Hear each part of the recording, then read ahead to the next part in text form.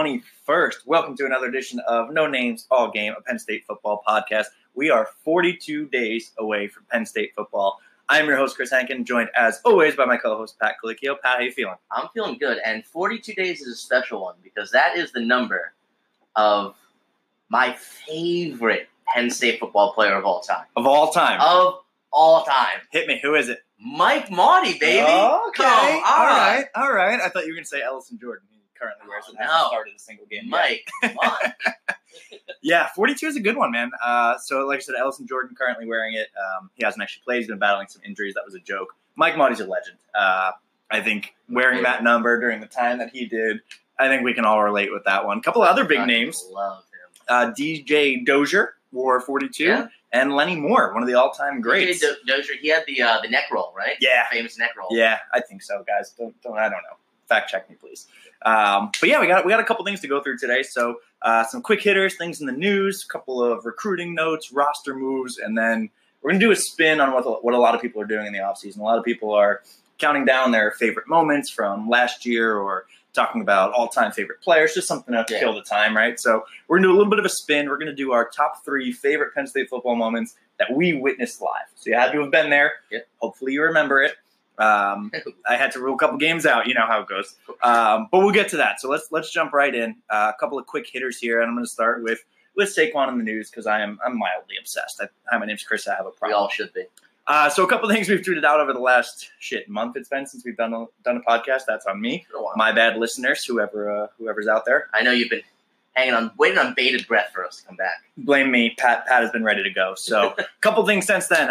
Body issue. Man. God.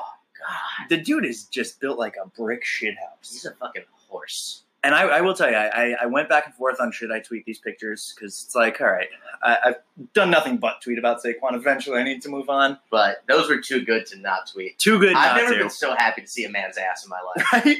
Those quads, man. He literally has become known as Saquads now. Yeah. And that tweet has garnered the most attention our Twitter account has ever received. Women coming out of the woodworks to tweet the little drooling emojis, calling him a god, saying what they would or wouldn't do, and we'll leave it at that. This is a family-friendly podcast. But, man, yeah, really cool stuff. A lot of videos. He's out working out, apparently in L.A. So for any new listeners, we are actually both out here in L.A., Pat and I, from New York and New Jersey. But we're out here now. So, Saquon, if you want to hang out, be a guest, friend of the program, please come through. Amazing would that be? But, yeah, working out with Gurley. I mean, and that's just kind of cool. Like, And my boy Marcus Allen's with him. Yes, this is true. We did give him no a shout attention. Out. We did give him a shout reaping out. the benefits. Yeah, he's in the background of like every video. And the video is Saquon and Gurley. Hey, Marcus, we got two physical freaks right there working out with see you. But that's just cool. And it's like Gurley was one that always would tweet the Saquon highlights during, like when he would do something crazy at Penn State, Gurley would be like, "Oh, I see you, bro." So it's kind of cool that like they're connecting, which is awesome. Funny quote, Eli Manning said he can't stop staring at Saquon's legs, which, again, just goes back to what we just talked about. Right, and it's like it's so awkward. Eli's actually – he kind of cracks me up with some of like the Saturday Night Live stuff he's done. He's a funny guy. He really is. So him saying that even the Mannings are a really hilarious family. Which is crazy that we haven't seen more of Peyton since he retired. I feel like you would see more of him in the show business world. So Peyton. You're listening I think maybe he's hanging back after he got accused of that whole Me Too thing at Tennessee. Yeah, that's a tough one. Like he wanted to fly under the radar for a little bit. And moving on. And then the last one was a video that just went around of Saquon dunking ridiculously on some kid. It looked like a family barbecue. And he just jaws out to the camera and says, "I have my own daughter. I don't got time for this." So that's Saquon in the news. But, Pat, I do have a confession. Tell me.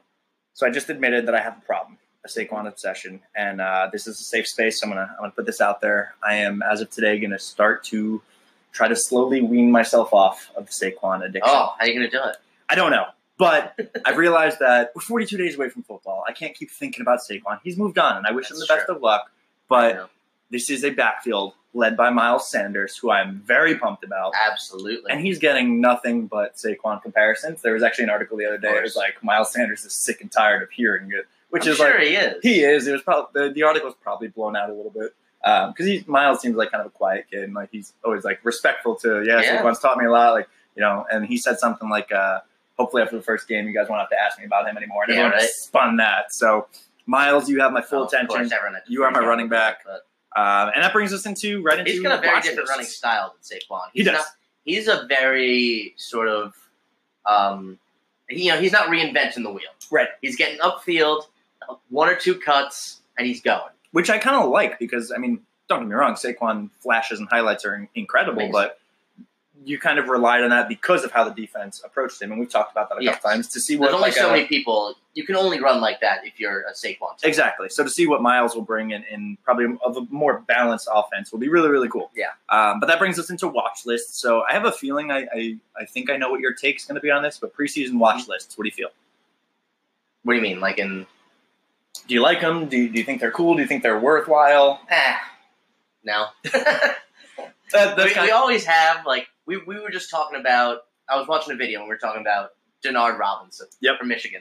Here's a guy who was always on every fucking preseason watch list. Like, this is going to be the year that he explodes. He's going to win the Heisman. He's going to be unstoppable. And he was always like the 3rd best quarterback in the Big Ten. Yeah. Which is basically what Michigan does, just being the 3rd best in the Big Ten. Maybe if you tied your damn shoes, Denard. But yeah, I'm the same way, and we talked about this, just preseason awards and accolades. It's all like, yes, it's great to be recognized, but it doesn't really mean a whole lot. There's always going to be the people on that list who don't live up to the hype because defenses adjust to them.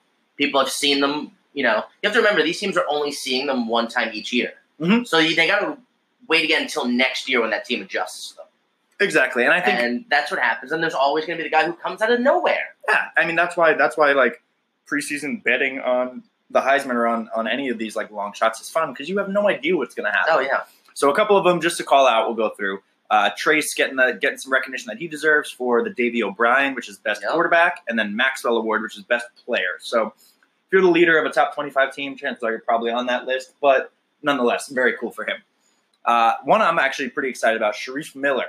We've talked about him before. He is on the Bednarik Award, which is the best defensive player in the country. And he's got all of the tools to be just a force on that defensive line this year. I believe I saw him tweet out earlier this week that I think he guaranteed that they were going to lead the nation in sacks. I didn't see it, but that's incredible if it happens. Sharif, live up to that, brother. Miles Sanders, guy we just talked about on the Doak Walker Award watch list for the best running back. Which is impressive for a guy who's never been a starter. Exactly, and that's like shows what kind of talent he is. Super exciting to see that. But again, it's more of like, okay, you're on a top team, you're going to be the guy, and we think you're going to have a really good year. So very cool, but also very speculative.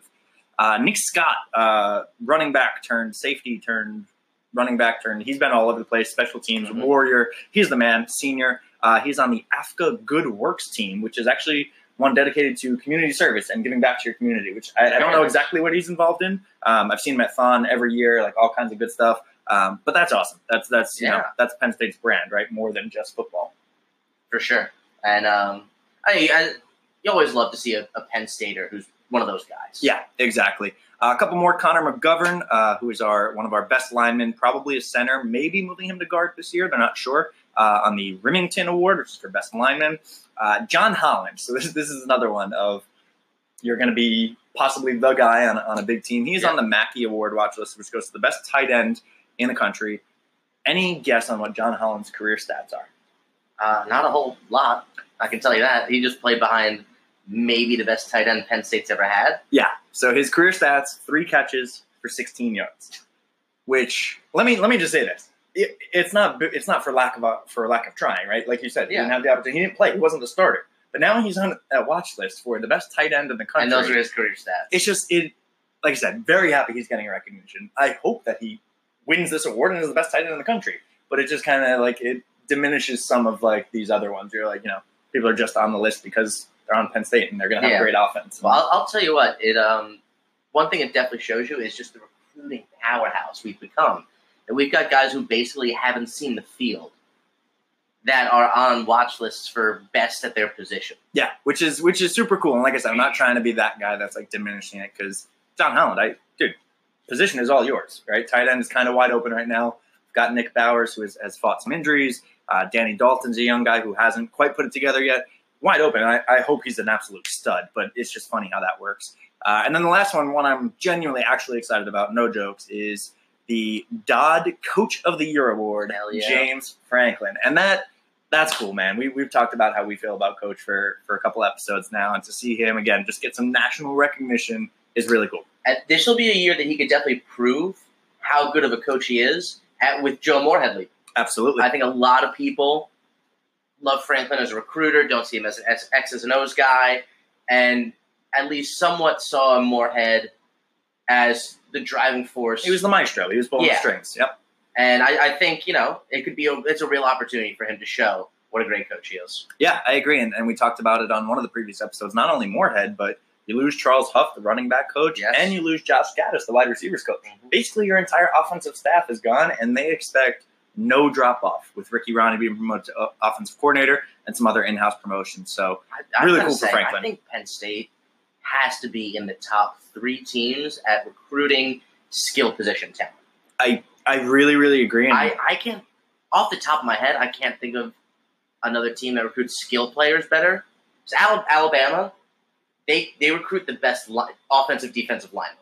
That's their brand. 100% agree. And everything just builds from there. The one thing I will say is they have incredible wide receivers. Year over year. Yes. Jinx, you owe me a beer. Nice. But continue. My bad. Running backs, quarterbacks, and defensive backs. D. Milner. We're Jets fans, guys. Don't remind us. But Penn State just does an excellent job under Franklin filling these roles. And I'm happy you said under Franklin because, we'll give it to Bill O'Brien a little bit too when he brought in Hackenberg and of course. And Adam Brenneman. And not to say that Paterno didn't recruit skill as well, but it wasn't the same type. Paterno's football was a little bit more of the vanilla and just the, What I will say is he loved recruiting athletes. Yes. So he was one of these guys who would recruit the athlete, not a specific position, just a guy. Yeah, that's fair. I will say, we were linebacker U under Paterno. Right, exactly. I feel like it was much more like hard-nosed football, nitty-gritty. Maybe I'm just starting a sentence without knowing where I'm going here. It but does that's depend sort on of the how year, I though, because under one of Penn State's national championship teams, they were an offensive team. Yeah, that's true. When Blackledge or... Yep. I don't remember if it was Blackledge or Kerry Collins was there. They were putting up like 42 points a game. True. That wasn't like your grandfather's Penn State team. Yeah, and that's probably what like my mind is covered in, is just thinking of the old school versus the new school. And when we get to our top 3 moments, stay tuned, listeners. I will talk about one of those Paterno offensive teams. Really great to see that resurgence continue to happen. These guys continue to get some recognition, and our hope is, hey, the production on the field matches the preseason hype. That's all we can ask for. Yeah, and I think Franklin does a good job as sort of a motivator. Yeah. With making you believe your hype, and in a good way. Yep. And kind of telling the players, like, this is what's expected of you. Show everyone that you're going to live up to it. That's the kind of coach he seems like to me. Yeah, I agree, and we've talked about it. He's kind of that like cheesy rah-rah, like just you don't know if you really like believe. You don't know if he believes what he's saying sometimes, right? Because he's just so positive all the time. Showman. But the man's backed it up. So, Coach, 100%. We hope you win a couple of awards this year. All right, moving on. These are called quick hitters, but we're spending a little bit more time on them. Last one, a little bit non-football, Tony Carr. So we tweeted about it. He was drafted number 51 overall by the Pelicans in the NBA draft. The first time a Penn Stater has been taken in the NBA draft since 1999. Who was it? That's almost 20 years. I don't remember. I tweeted it. I don't remember his name. I'm a terrible host. Yeah, whatever. That's crazy, man. I mean, not that we've ever been a perennial powerhouse, but or any kind of powerhouse. Zero powerhouse in basketball, but to have 0 draftees, like we had Tim Frazier, who played in the NBA. He's still playing in the NBA, but he wasn't drafted. He was picked up after. Taylor Battle, legend, wasn't drafted. I thought DJ Newbill had a chance. Yeah, I always liked the way he played. Agreed. I liked his game so much. Was he the one that was a tight end too? Wasn't there one that was like a tight end and also played basketball? He certainly wasn't a tight end on the Penn State. Okay, there's someone I'm thinking of. I'll think of it later. But yeah, Tony Carr. Mike Gesicki, who was a great basketball player. True. I don't know if you guys heard. We really like Mike. But yeah, he was drafted number 51 overall by the Pelicans, which for an NBA draft is not crazy. That's late in the second round, and I believe there were only 2 rounds. So it was. There's 3. Okay, there's 3. But either way, I'm going to say 2. You're right. But anyway, he was drafted, which was really cool. Like I said, almost 20 years since we've had someone drafted. We discussed that we were a little skeptical about him leaving early, and what it looks like is he's actually going to be starting his career heading to Italy to play international ball. I gotta ask why. Honestly, I don't know how this all works. So I've been reading about it all day, and my is he still under contract with the Pelicans? And that's where he's going to be developing. And that's kind of that's my brain is in a pretzel as I read this stuff, because what they say is that the Pelicans will still have, the team will retain his rights for the 2019 to 20 season. So for some reason, he's going to go play in Italy, and I'm guessing they're saying he just wasn't going to make the team. Because you think about it, like a basketball team is what, like 12 dudes? Yeah. There's not many roster spots open. It might only be 10. And they've got apparently some veterans that play guard, and they think maybe he wasn't going to make the team. I think that's great. Yeah, so when I first heard that, I was like, what the hell is this kid doing? Yeah. But, why not? Yeah, I don't know. Get to play all season instead of being on the bench? Exactly, and I don't know if that was like his choice or if the team tells him like he's doing that. But either way, he's going to go over, apparently play under a coach who has tons of experience in the NBA, going to help develop him, and hopefully lead him back to the potential we all hope he can have. So there's kind of two things. Two ways they could go is what experience is more valuable, game experience or being around NBA pros? Yeah, I think it's absolutely game experience. Both definitely important, because I don't think you can understate how much you can learn just from being around NBA veterans and pros, guys who've been in the league. But I mean, you can't not play. Yeah. You have to play. And I mean, that is a good point, right? Ben Simmons, who just won Rookie of the Year, spent his whole first year in basically a red shirt because he was hurt. Yeah, right. They talk about how valuable that first year is, just learning the system, being around the guys. So that's fair. But either way, Tony, we hope you do well in Italy. We hope you come back and have your shot in the NBA like some of these other guys have. Like I said, Tim Frazier went in unnatural route to the NBA, and he's been playing really well recently too. So we'll wrap up the quick hitters there, and we will move into the next section, which we are going to call the recruiting roundup and roster moves. So, like I said, it's been a month since we have last recorded on me, but there have been a couple of moves. First, we're going to start. I don't ever want to be a sad podcast, but we had a little bit of a sad news here. So we are going to start with Nana Asidiu, who is a 4-star offensive tackle that was coming in this year. He was getting ready for his freshman year. And a couple weeks ago, he broke the news on Twitter that he was actually diagnosed with a rare heart condition that will prevent him from playing, and he actually has to retire from his football career before he ever suits up for the blue and white.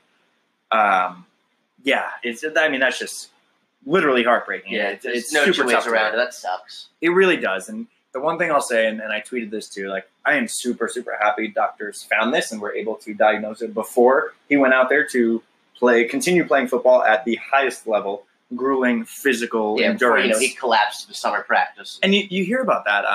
What was it? There was just a program that had a kid pass away during practice. Well, no, I mean, there was like a 5-year period where Maryland, at least one NFL lineman would die in summer practice every fucking year. Yeah, Maryland football actually just had a kid pass away, and I'm sorry I'm blanking on his name, but it's scary shit, man. Like we love this. It's a game, right? It's a game. We love talking about it. That's why we started this podcast, but shit can be serious. I mean, it's the whole CTE conversation that happens at the NFL level now. But like I said, very happy that they found this before anything got worse. And the coolest part of this story is that Franklin told him, your scholarship is safe. You're going to still be a part of the team. Awesome. It's amazing. I mean, they told him, like, don't worry about a thing. We're going to honor your scholarship. He'll still be part of the team. So I don't know in what role, like, if he'll help out, if he'll just attend meetings and like be there. Yeah. I mean, hell, maybe he can find another passion in coaching or managing or something. Who knows? I just feel bad for the kid.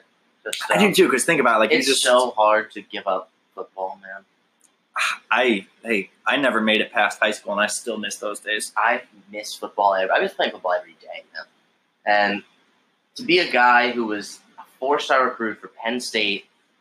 He's one of the top offensive tackles in the country. Yeah. Like I said, 4-star because it's hard to be a 5-star. Probably going to be like a 2-3 year starter. Mm-hmm. Had a legitimate shot at NFL hopes, and it's just cut short like that for something you can't control. Absolutely, it's really sad. That's tough. It's really sad, but very happy that they're honoring his scholarship. Very happy he'll still be part of the team because, like I said, it sucks not to be playing, but to still be a part of the team and be around and make the most out of it. That's that's one of those things that makes you proud to be a Penn Stater. Yes, there's something that we all loved about this school when we were there, and it's stuff like that. Yeah, 100%. So shout out to Franklin and the whole athletic staff for doing that. Kudos to you guys.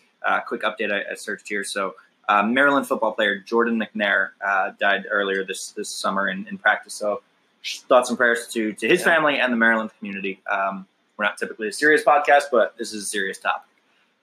Moving on.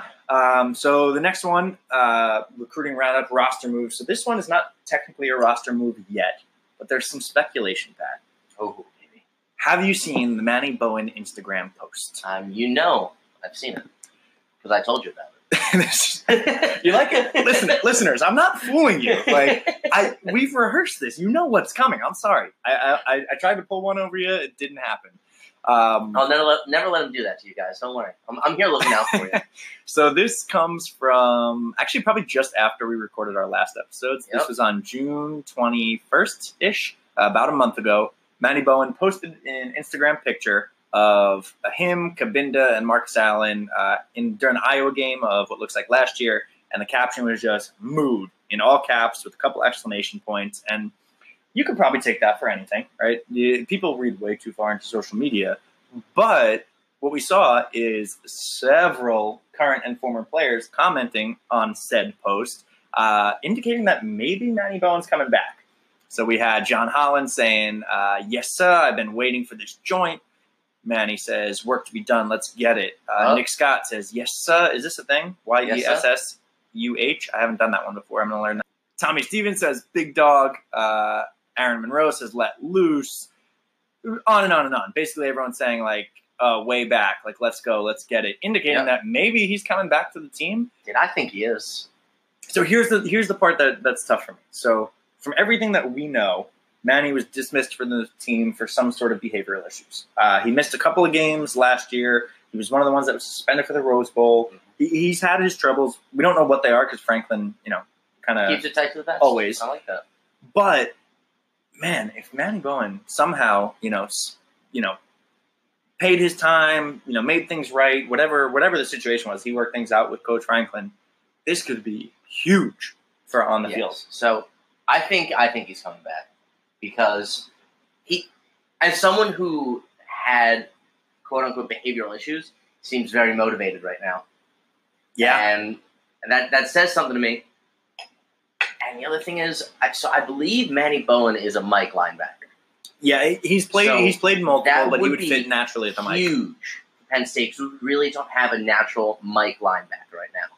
For any listeners sort of unaware of what we're talking about, there's 3 inside linebackers that play.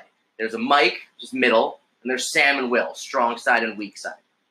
Now, Penn State has probably the best linebacker recruit coming this year, correct? Micah Parsons? Micah Parsons, yep. And I undoubtedly, I think he's going to tear it up. But from what I've heard, he fits more naturally into like a Sam or a Will. Absolutely. Now, what's so important about the Mike linebacker spot is it's like the quarterback of your defense. It's how it's always described. Yep. The middle inside linebacker is the quarterback of your defense. That was our Mike Marty. It really was. I miss him. Mike Hull took on that role at some point. We don't seem to have a clear, natural Mike linebacker successor to Jason Kabinda. And that's what's so hard. And it could be Manny Bowen. And that's what's so hard is because it's not like you just lost anyone. You lost Kabinda, who was truly a leader on and off the field and controlled that defense. So, yeah, it is tough. We have Micah Parsons, and, he was recruited as kind of a do-it-all everything. Yeah. He was more of like a defensive end, pass rusher. Also, just the idea of having a freshman Mike linebacker, I'm not in love with. It's a lot to take in. The jump from high school to college is so ridiculous just in terminology, playbook, understanding the reads. That's why so many guys redshirt, not just because there's no spot for them, because it takes time to learn that shit. So yeah, really complex game. Really, really complex. So there's a couple options. They've pretty much said Micah's not going to play the middle. It just doesn't fit for him. We have Ellis Brooks, who redshirted last year. He was a late commit, but dude is very much looks the part. I can see him developing into that, but essentially, we don't have a Mike linebacker that's ever really played the position on the college level. Correct. Yep. You've got Cam Brown, Koa Farmers with some experience at linebacker, but again, they both fit better at the outside. So this is a huge opening, and just from an experience standpoint alone, having Manny Bowen would be absolutely huge. His stats, honestly, I'll tell you, they don't jump off the charts, partially because he didn't really play many full seasons. Yeah. He had 1 full season. Let's see if my computer wants to work with me. He had 1 full season in 2016, registered 67 total tackles, 8.5 for loss, 2 sacks. That's pretty good. Not bad. You wouldn't shy away from that. If you come back and you can give us that, we'll be very happy. I it's one of those things where it seems like there's a change in him. I agree, and he's tweeted several things since even that Instagram post of just like kind of very like inspirational, like turning over a new leaf. Well, kind you know of what? Stuff. In a way, I bet being dismissed from the team was probably good for him. It's one of those things where you can get told that what you're doing is wrong all the time, but until you have to face consequences, your actions might not actually change. And so all of a sudden, he had to face the consequence of getting thrown off the team, which is huge. And that could have changed him as a person. And I hope so. That's what I think is happening. I really hope so. And we'll get into this in a little bit, too. We're going to talk about an incoming transfer, which some behavioral issues as well.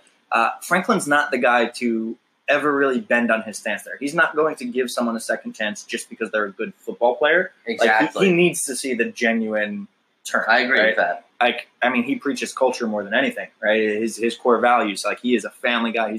He sticks to that, and he's not going to just give a guy a second chance because we need a middle linebacker.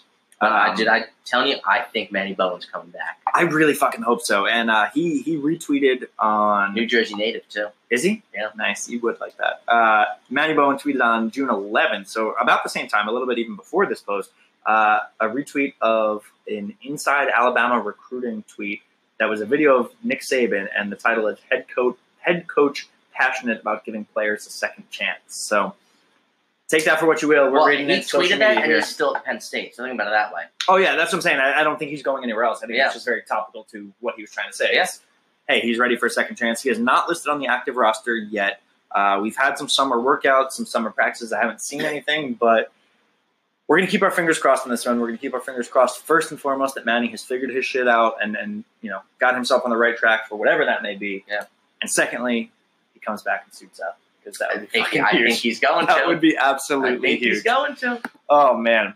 Also, it would be so Franklin to, like, kind of keep that under wraps and save it for, like, the eve of the season, right. You know? Oh, jeez. Like, just don't tell anyone. Fuck. That would be cool. Okay, as I bring up Alabama recruiting, I realized I skipped over a part I wanted to talk about earlier, and we're not fancy enough to have cool editing software, so you're going to have to listen, pretend we were around this.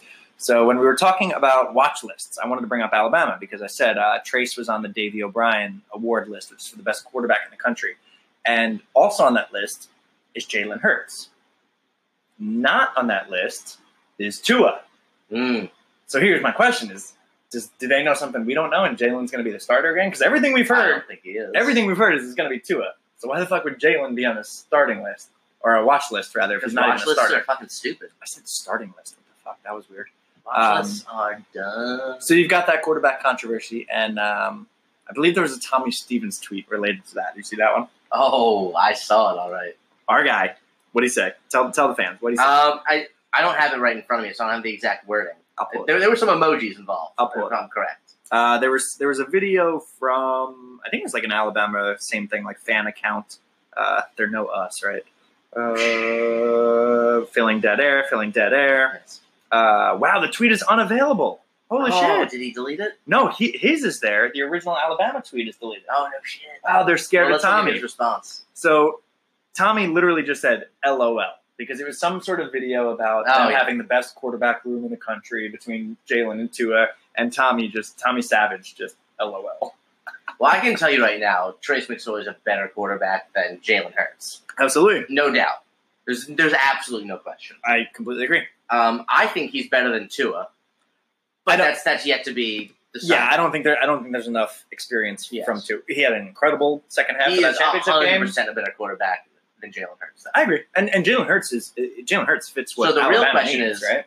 Is Tommy Stevens a better quarterback than Jalen Hurts? I would take him. He might be. See how I didn't even skip a beat right there, Tommy? Boom. I got your back, bro.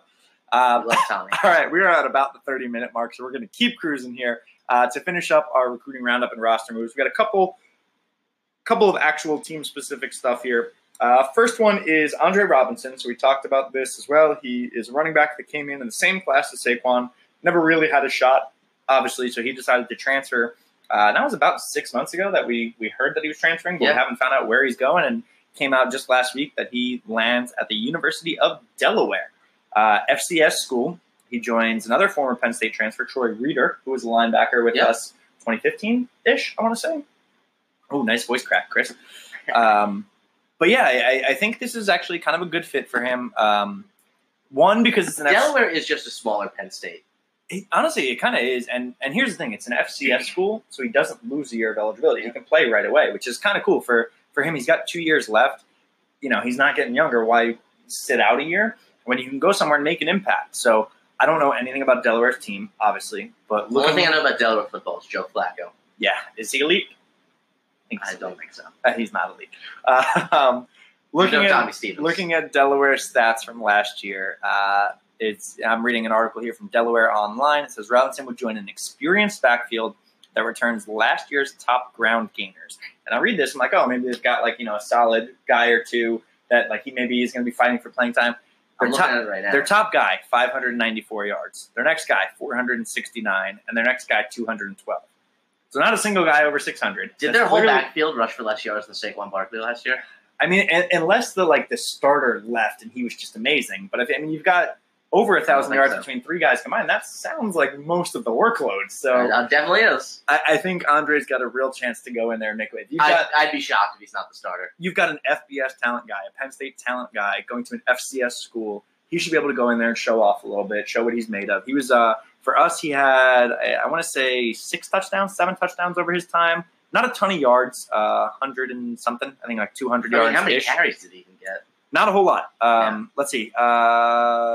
38 carries for 196 yards. It was a 5.2 average. That's great. Really good. He was very much like our bowling ball. Really good goal line guy, power guy to complement Saquon's shiftiness. So, he was.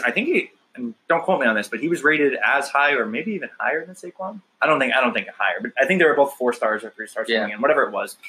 But he just didn't have a chance. So, like you said, it's one of those things where even though he could be productive at Penn State, he was never going to get enough attention to stand out. He was going to be a role guy, right? And if he has any dreams of playing further on in the NFL, he's going to have to be able to stand out. You got to be the guy. Yeah, he can't do that at Penn State. He's got a chance to do it at Delaware. Exactly. With Miles Sanders leading it, we talked about the backups. You've got Ricky Slade, the freshman, coming in this year.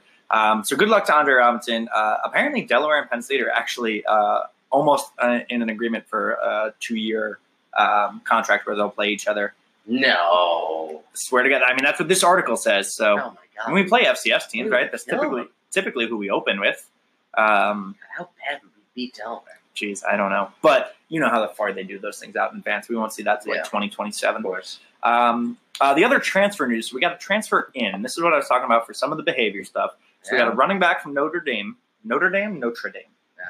I don't know. Transfer CJ Holmes. He was a running back from Notre Dame. Apparently Penn State recruited him when he was in high school. He's from Connecticut. He was a 4-star recruit. Eventually picked Notre Dame, and I guess recently had a shoplifting charge, him and another player, and they were dismissed from the team, coming to Penn State as a walk-on this year. So he won't be eligible to play this year because transferring FBS to FBS. And this is kind of what I was talking about. It puzzles me for 2 reasons. One, our running back room is fucking deep. Like I said, we just talked about, you've got Miles Sanders, you've got veteran backups in Mark Allen, Jonathan Thomas, so I guess both will be gone after this year. But still, you've got Miles Sanders. Miles Sanders only has 2 years of eligibility left. True. But then you've got Ricky Slade, 5-star recruit coming in. And then you've got Devin Ford after him, another top running back coming in. So either way, it just seems to me if someone's going to try to be the guy, like we just talked about, Penn State doesn't seem like exactly the right spot for that. His sister goes to Penn State. Oh, okay. She runs track at Penn State. All right. Yes. All right. So I think this was as much of a getting his act together move as it was a football move. Yeah. So, first of all, why wouldn't you want to transfer to Penn State? Of course. It's a program on the rise. I just meant from a playing time standpoint. He might not get the playing time, but I think this is one of those things where all of a sudden he had to face a really serious consequence for a dumb thing that he did, and it probably changed him a little bit as a person.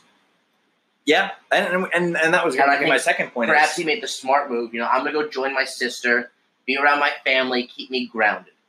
Yeah, that's a really good point, man. And that was going to be my second point is like, from a football standpoint, I didn't quite get it. But even from just like a program standpoint, Franklin's he's not going to bring in people who have behavioral issues all the time like this. So clearly, and I hope, same thing with CJ here is that, like you said, getting his act together, turning his life around. And one thing they say in this article, which kind of makes sense, is He can't play this year, but you can still practice.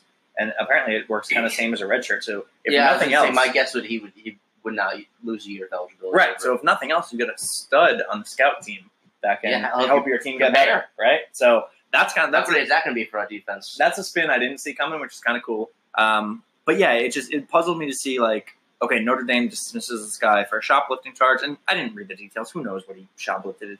Shit happens every day in America. He's 19 years old. I hold no grudge on this kid, but again, James Franklin's not the type that's going to be I'm just going to go get this guy because someone else moved on from him. Exactly. You gotta actually you gotta fit the Penn State mold. He proved something, James Franklin. I have to believe it. I think. Have to believe it. So doesn't have any impact this year, so we're not going to talk a whole lot about it, but just pretty cool and noteworthy. Last things on the recruiting roundups, and then we'll get into our final segment of top 3 moments. Couple of commits since our last video. So I'll start with probably the least exciting, quote unquote. We're very excited for you, but just not that sexy. A kicker, Anthony DeSilva. Was this the kid with the big boot in the All-Star game? No. He was this is another one. So we went from having no kickers to now having I think 4 or 5 competing. I don't know what they're doing after we just locked up this guy who can kick 60 yards. No idea either. But what was weird is that James Franklin always does his tweet when we get a recruit. The we are ... better. Always. So he did it for this kid, but then all the beat writers were reporting that he's going to be a preferred walk-on, which Franklin doesn't tweet for the walk-ons, which, I mean, take it or leave it, but I don't know if this kid's going to count against our scholarships or not. I'm guessing not, because you don't really have more than 1 or 2 scholarship specialists, but it was just strange kind of how Franklin tweeted it when he normally doesn't. So yeah, weird. Maybe me reading a little bit too much into things, Probably. But that was the first one. A little bit sexier and more exciting. 2 4-star commits. So first, we got John Dunmore, 4-star wide receiver from Florida, and Lance Dixon, 4-star linebacker from Michigan. Did someone say linebacker U is back? Between him and Brandon Smith, who, by the way, there was some kind of national high school linebacker expo that Brandon Smith went to, and they ranked everyone who went there. And Brandon Smith came in a close second for being the most impressive guy there. Nice. And they said that not only is his athleticism is outstanding, one of the quotes was, it looked like he was covering 8 yards in 2 steps. Damn. Which for a linebacker, that's amazing. Unreal. But just his ability to read plays and sort of play cat and mouse with the running back. So, that's exciting to me. A guy who is that kind of athletic talent, already has a mind for the game, and knows how to kind of not be too aggressive. Isn't going in there head down, getting juked out. Right. He's got the technique. Yeah, I'm super excited about him. And Lance Dixon, 4-star linebacker from Michigan, same thing. Looks the part, very athletic dude. And it's what I'm really excited about both of these guys. We got a wide receiver from Florida and a linebacker from Michigan. This is, I won't say uncharted territory, but outside of the last 2 years, it's supposed to be someone else's powerhouse. We haven't done well recruiting outside of the Northeast. We always get our guys from Pennsylvania, the DMV, Jersey, of course. But I think I read something, and again, don't quote me on this one, but John Dunmore from Florida. We had Jordan Minor, a cornerback from Florida in the last class. Prior to those guys, I think it was 1 in the last 20 years or something ridiculous like that. Again, don't quote me, but something crazy. Last year we had a corner, Trent Gordon from Texas, which we don't typically recruit well in. It's just showing the expansion that Franklin's getting, which is awesome. And you mentioned it, linebacker U is coming back in a big way. So we just talked about how some of the glaring holes that we have, but you think about the group that we just brought in last year. Micah Parsons obviously will fit into that role, and Jesse Luketa, a Canadian, played his high school ball in Pennsylvania. He was not as heavily recruited, not as highly ranked as Micah Parsons, but the dude, looking at his workout videos too, same thing, just a monster, and I think he's going to be someone that surprises people. So you got those 2 in this past class. Now upcoming, you got Brandon Smith and Lance Dixon. This Brandon Smith kid really excites me. He seems like the kind of kid who would be. He seems like a Mike linebacker. He's and it's I always get scared with the 5 stars, and I think I talked about this from the last one. I say that a lot. I've realized I talked about this previously. But you always talk about a lot of stuff previously. I do. You always get scared with some of these top recruits because the game right now is so much in recruiting where kids just flip all the time. It happens. Yeah. Breaking news actually about 2 hours ago, Cameron Kelly, who I spoke about on last episode, committed to Virginia Tech, has decommitted to Virginia Tech. Big-time Penn State target, 4-star defensive back on the market. Okay. So, yeah, great for us, but that's insane. When you get a guy like Brandon Smith, you're like, that's fucking awesome. But I hope everything goes the way it's supposed to, and we keep it until next February. It's a long time. We're in July. That's true. We've got to go to February. I have a hard time seeing, just the way our program is going, I don't see us losing a lot of recruits. I agree, and I will say... And I mean, you saw it happen with Micah Parsons. Yeah. Where people thought we lost him as a recruit. I did. Just because he opened his... Because he committed as a 16-year-old. So crazy. So crazy. He had to make one of the biggest decisions in his life. Yeah. Was a 16-year-old. And all he wanted to do was just maybe see what else was out there. Exactly. And yeah, so I'm very excited. Brandon Smith, and he just seems like a great kid, too.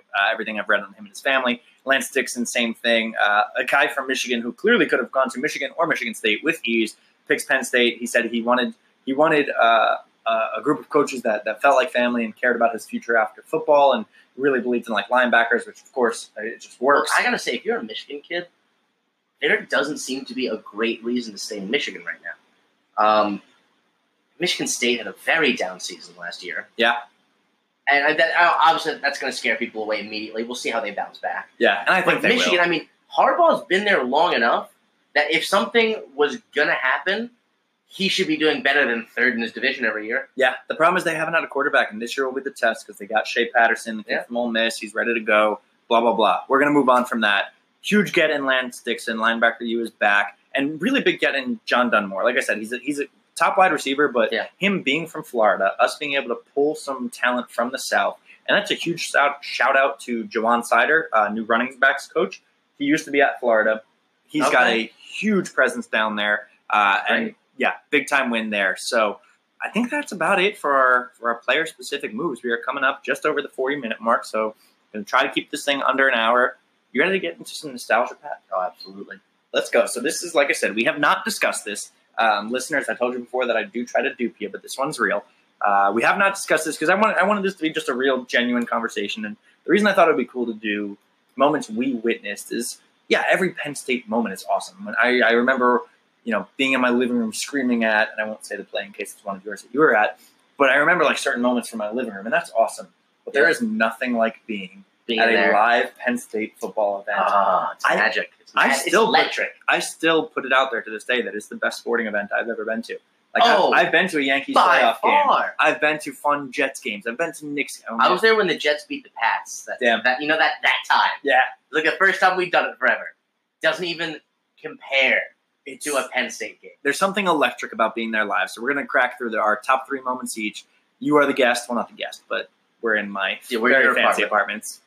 Beautiful 300 square foot apartment, guys, not to brag. I will let you go first. We're going to go just back and forth. We got about 15 minutes left of this episode. Let's hit it with what's your moment? What did it feel like? Number 3, 2010, Penn State versus Michigan on Halloween. Ooh. Me and a couple of buddies, and shout out to Alex Canellis from TDX, and two Sig Ep guys. Shout outs. Brian Adams and your little Willie Young woo, woo. did, back when it was still called Paternoville, did Paternoville, camped out all week and got in that section right behind the goalposts. Oh, man. And it was just amazing. Watched Evan Royster take the all-time rushing spot for Penn State that night. Wow. In an absolute slugfest. I think I did 41-31 with Penn State. Penn State led it all the way from beginning to end. And it was amazing. And just watching them beat Michigan was great. And that fucked Denard Robinson that they had in quarterback. I remember that game, and it's funny because I almost put that one on my list. It was one of my honorable mentions because I was there, I think, at least. I've actually never done Paternoville, or it's called Nittanyville now. Yeah. That would actually be a cool interview. We should get whoever runs that these days. That kid's from my hometown. The kid who used to run it. We should get him on from my hometown, yeah. We're going to get you on here, whatever your name is. His name. But yeah, that just sounds incredible. To be that close, like that's the one thing I think I wish I would have done when I was there. It was cool. Just once get that close. Like, of course I would sneak down at the end of games, right? But like to watch it, the whole game, start to end. That's part of one of my of my next. Right. My next one. I will say no more. All right, so I'm going to go. And, sorry, I'm burping, fans. This one's not going to resonate with a lot of people, but hear me out. I promise I'll bring it back. The year was 2008. Oh. It was August 30th, and Penn State was playing Coastal Carolina. So you're probably thinking, was this your first game ever? Yeah, you got me. So you're probably thinking, Chris, why the fuck is this memorable? Why would you be talking about this? This was the first time I ever stepped foot in Beaver Stadium. Wow. I was trying to think about was there anything like it?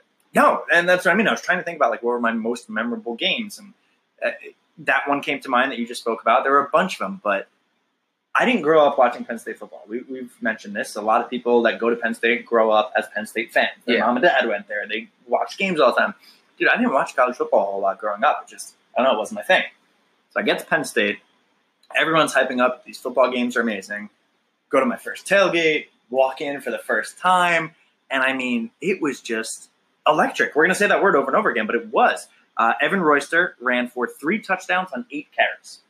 8 carries, 64 yards, 3 touchdowns. Stephon Green. Evan Royster was the starting running back, but it was just such a blow. It won 66-10. Okay. Stephon Green came in shortly after. He had 2 scores on 10 carries, and that was the first time I heard the PA announcer, Stephon Green, the ball carrier. You just hear that shit going. You hear the student section. It was amazing. And that team, we talked about how Penn State has not historically been an offensive powerhouse. That team, man, Darryl Clark, Evan Royster, the wide receiver trio of Deion Butler, Derek Williams, and Jordan Norwood. I love those guys. They were unreal. This game, Derek Williams ran a kickoff back for a touchdown, so it had everything. I love Justin King. It had running, it had passing, it had defense. It was just my first game ever, and I couldn't have scripted better if I wanted to. So that's my number 3. Your number 2. Go ahead. Number 2, 2011. Joe Paterno's 409th win. Fuck, that was one of mine. And, I mean, I don't need to tell you how amazing it was, the 409 wins. Yep. There's no need for me to tell everyone about that, because everyone knows that. But what just stood out to me the most was it was 10-7 with 3 seconds left, and Illinois had a 46-yard field goal. It was like a shitty weather game, wasn't it? Yes. Yeah. And all of a sudden, they line up this field goal, and you know how there's the student section behind the goalpost, but then there's the other student section up on the side. Right. I'm not even joking.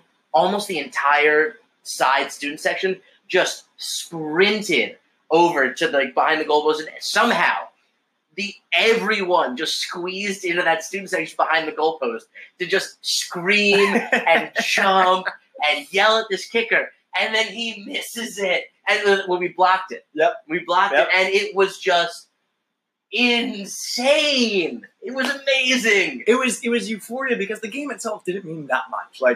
If it wasn't Penn State, Illinois, Penn State, Illinois, was crazy. That's a 10-7 game. The team wasn't that great that year, but that significance of 409, which again, say what you will about Joe Puss, say what you will about everything that happened. Yes, the way it ended. I remember watching those highlights afterwards because I've never been involved in. I've never seen that at a sporting event. Just the way the entire student section ran over to one section just to psych out this kicker. Yeah, it was amazing. That's a really good one. I did have that on my list, but I had a feeling you were going to take it. That's the only one I thought we were going to overlap on, so that's fine. I came prepared. I got backups. All right, my number 2, and I don't think you're going to have either of my last ones, so I think I'm safe here. Number 2 is 2 years ago, the Rose Bowl. Ooh, we lost to USC. I was here, so I was living in Northern California at the time. Drove down here to LA. It was my first time in LA in ages. I couldn't even tell you. And the atmosphere, because I've been to Penn State away games before, and sometimes they're good, sometimes they're whatever. This shit was like Penn State West. It was nuts how many fans were out here walking through the tailgate fields. It honestly felt like a home game. And then you get into the stadium because we're playing USC. We're in LA. Of course, it's going to be their turf. You get into the stadium, and the tailgate fields felt like shit. There's a home game. This is going to be great. You get in, and the entire stadium, for a good portion, is covered in the red and gold. And I'm like, well, shit. And then people start filling in a little bit more. It gets to more of maybe a 40-60 in favor of USC. And the game starts out not so great, where we get in a hole. Yeah. And then we start battling back. Oh, man. and we start battling back. And at game. one point, we scored 7 touchdowns in a row. Like, yeah. Someone check my math, but I'm pretty sure 7 offensive series we scored touchdowns in a row. And I'll never forget. I'll wrap on this because I know we're getting close on time. My favorite thing in the world, the Saquon highlight that has been played on repeat forever. Oh. He bounces through like one of the 6 greatest times defenders. you'll ever see. So it's right after halftime, I think. Maybe after third quarter. I think it was right after the halftime. bathroom when that happened. So listen, we went to the bathroom, went to get our snacks, like we're refueling, and we walk in and we're walking up to our seats. And I remember, I don't know why, but I just had this feeling. I was like, wait, let's just stop and watch for a minute. And it was me and the group I was with. Yeah. I'm like, just keep walking, we're in people's way. I was like, no, just for 1 minute. And then he snaps and he takes off, and I just fucking lose my mind. And one of the most heartbreaking losses I've ever seen. Those were the worst nights I've ever had. Because man, some of those plays, like the Saquon run, there was a Gesicki touchdown, there was a Chris Godwin touchdown. It was an incredible game. The only thing that could have made it better was to walk out there with a win. Well, yeah. But number 2 on my all-time list, it was euphoric. So my number 1 is 2012 homecoming against Northwestern. Oh, I think Northwestern came in 5-0 in the Big Ten. They were a ranked team, and we were not. Oh wow, okay. So rare, event where we were underdogs to Northwestern for our homecoming game. And this was 1 year after Joe Pa. Bill O'Brien. People weren't sure where the program was going to be. I had people, non-Penn Staters telling me that Penn State was going to be a D2 program essentially. Oh, that hurts. Those were actual things that people were telling me. That hurts. And Penn State went down early. I think like 21-7, 21-10 maybe. And then all of a sudden we start. And one thing I'll never forget is that the Northwestern players were on the sidelines, like, you like arms up, like pumping the crowd up. Yeah. They were doing that, like, ironically to us. Oh, shit. Because they were winning. Yeah. And then all of a sudden we start storming back, and Mike Maudie is all over the field. And I have this one thing I'll never forget where after we're like, they have lost hope all of a sudden. After all their cockiness and everything, they are so deflated. And they called a timeout, and they're in like a huddle on the side of the field.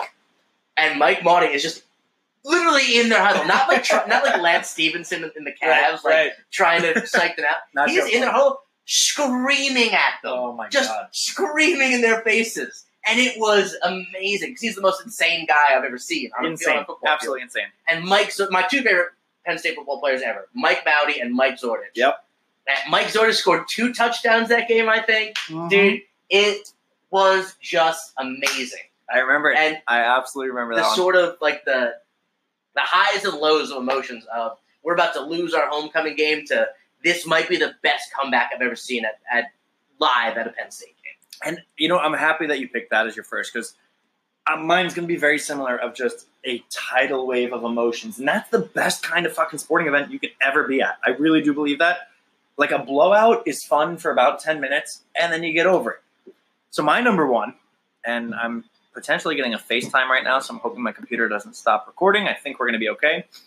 My number 1 is actually going to be the same year as that Rose Bowl that I just spoke to, and it was the Big Ten championship game, the game before. So I was living in California, Northern California at the time. I had a bunch of friends on the East Coast. Once we, because that was the year to get into the Big Ten championship, we needed some luck. We needed Ohio State to beat Michigan in their last game. And then did Iowa beat It was something Ohio ridiculous. State? Nah, yeah, because we needed them to lose twice, right? Iowa beat Ohio State. Yeah, so we needed some crazy shit to happen, and it happened. And I remember right after that game, because it was the one where, like, JT Barrett, was he over the line? Was he not over the line? After that game, I had a couple friends shout out, Luis Ramos, Lee Schlossberg, Ryan Liver. I hope you guys are listening. We all just started texting each other. We're like, we're going, right? We're going to Indy. We're going to the Big Ten Championship, because I don't think we've been to the Big Ten Championship, like, as it's known now, since then, right? Because the new Big Ten Championship, East-West, when it was called Legends Leaders. Certainly not. We have. Because that's only been the last 5 or 6 years. Yeah. I mean, we hadn't been to a Big Ten championship anyway, at least in... Well, it used to be just the winner of the whole thing. Yeah, I think the last time we were the Big Ten champs was in... There was a year where we won 08? it. Yeah, something like that. But that it was back when we won the Orange Bowl. No, I think it might have been 08. I think we might have had a share of it or something like that. But there wasn't a game, right? So this is in Indianapolis. First time in the Big Ten Championship Lucas Oil Stadium. And the emotions were unreal. Because we got there, and of course we go out the first night, same thing. Penn State travels well. There's a ton of Penn Staters there. Yep. We're having fun at the bar. People are singing the songs. The crazies are there. The dudes that wear like the big shoulder pads and helmets. It was incredible. Just awesome, awesome environment. And then we get into the stadium. We had pretty decent seats, good view of everything. And the game starts off not so great. And we're like, well, shit. We came out here for this. Like, I bought a plane ticket last minute. The guys from the East Coast drove like 13 hours, whatever it is, to get there. We're like, fuck, this is going to suck. And then some magic starts happening. We were such a second-half team that season. And then some magic starts happening. So we get a touchdown to Mike Gesicki in the right side of the end zone. That was a ball. I don't know if it was perfectly placed or if it was a little bit of luck, but Gesicki does like a 360 while he's going down to grab it. It was gorgeous. Before halftime, I think, Blacknell scored a touchdown that he shouldn't have. Like, it was a terrible defensive play, but he scored. We're like, holy shit, we're right back in this. Was that the one where the ball bounced the defender and he caught it? No, that was a different one. Because this one, it was like he caught it and the defender just like kind of like looked at him weird and he just flew by him. I was watching this game at work. Yeah, it was amazing. It was amazing. So we go into the second half. We're like, oh shit, we got this. Like, things are coming back. I will tell you, my favorite play that I've ever seen live, even better than the Saquon hurdling through everyone at USC, because as good as that was, this one meant more to me, was a wheel route in which Saquon beat, I think it was TJ Watt. It was the most perfectly thrown ball I've ever seen in my life. I've watched that highlight so many times, and being there live, losing my mind. We were jumping up, we're screaming, my voice is gone, and then it ends on a fourth down stop. Yeah. From Grant Haley and Marcus Allen. Oh. And it's just the same guys that did the block and return at the Ohio State game. In Playmakers, baby. I mean, it was just the atmosphere in that place. Franklin giving his speech afterwards. I don't know how much this was played on the air, but he gave a speech about college football playoff, because we had a shot at being in. Yeah. We were a 2-loss team where we should have had a chance. And he gave a speech. He's like, they say you can overcome early defeats with late great success or something like that. And he goes, it's on you now, the committee. And the whole place just loses it. It was I loved it. It was incredible. We went out and we drank that town dry that night. I mean, it was incredible. And I don't know if I will feel that euphoria again. But kidding, I will whenever we win a national championship, because I will be there in the next, hopefully, 1 to 3 years. I haven't been to a Penn State game since 2014. And I can't wait to go again. I haven't been to Beaver Stadium in a minute. So those are the last 2 games I went to, was the Big Ten Championship and the Rose Bowl. We should plan a trip this year. We should go back. Hopefully we'll have some listeners at that point. We'll do hey, you guys want to meet up? Let's hang out. Do a bowl podcast. Hell yes. Yeah, man, I love reliving some great moments. I really do. It's fucking awesome. All right, we are at 58 minutes. We're going to wrap this one up. That was fun. I enjoyed that. That was a lot of fun. Unfortunately, there were 2 things I wanted to talk about. Oh, shit. In the wrestling world that we couldn't get to. So I want to give a quick shout out. We're going to talk about it next week. Ed Ruth and Nico Megaludis, big news in their lives. 2 all-time great Penn State wrestlers. Can't wait to talk about you guys on the next episode. Absolutely. That's on me, too. Fuck, I really suck. No, we just got so excited. Yes, 100%. That will be a block in the next episode. Thank you guys for listening, as always. If you like us, tell your friends. Share us on Twitter. Right now, we are on iTunes and Anchor, the Anchor app. We've had a couple of people ask about Spotify and Google Music, so we're working on it. We're trying to get to as many platforms as we can, but we really appreciate it. If anyone should get us on Google Music, it's you. Yeah, that's true. My bad, guys. But that is it for us. Follow us at No Names All Game on Twitter. I think we're gonna get an Instagram going soon. I feel like that's the new just wave. got an Instagram. Did you? I buckled and I finally got an Instagram. Welcome. How do you feel? Yeah. I feel like it's the new wave. So we will leave it at that. Thank you all as always. Have a great week. Hopefully 5 weeks from now, 6 weeks from now, we will be recapping Penn State's first victory baby, of the year. We are. The podcast you just heard was published with Anchor. Got something you want to say to the creator of this show? Send them a voice message using the Anchor app, free for iOS and Android.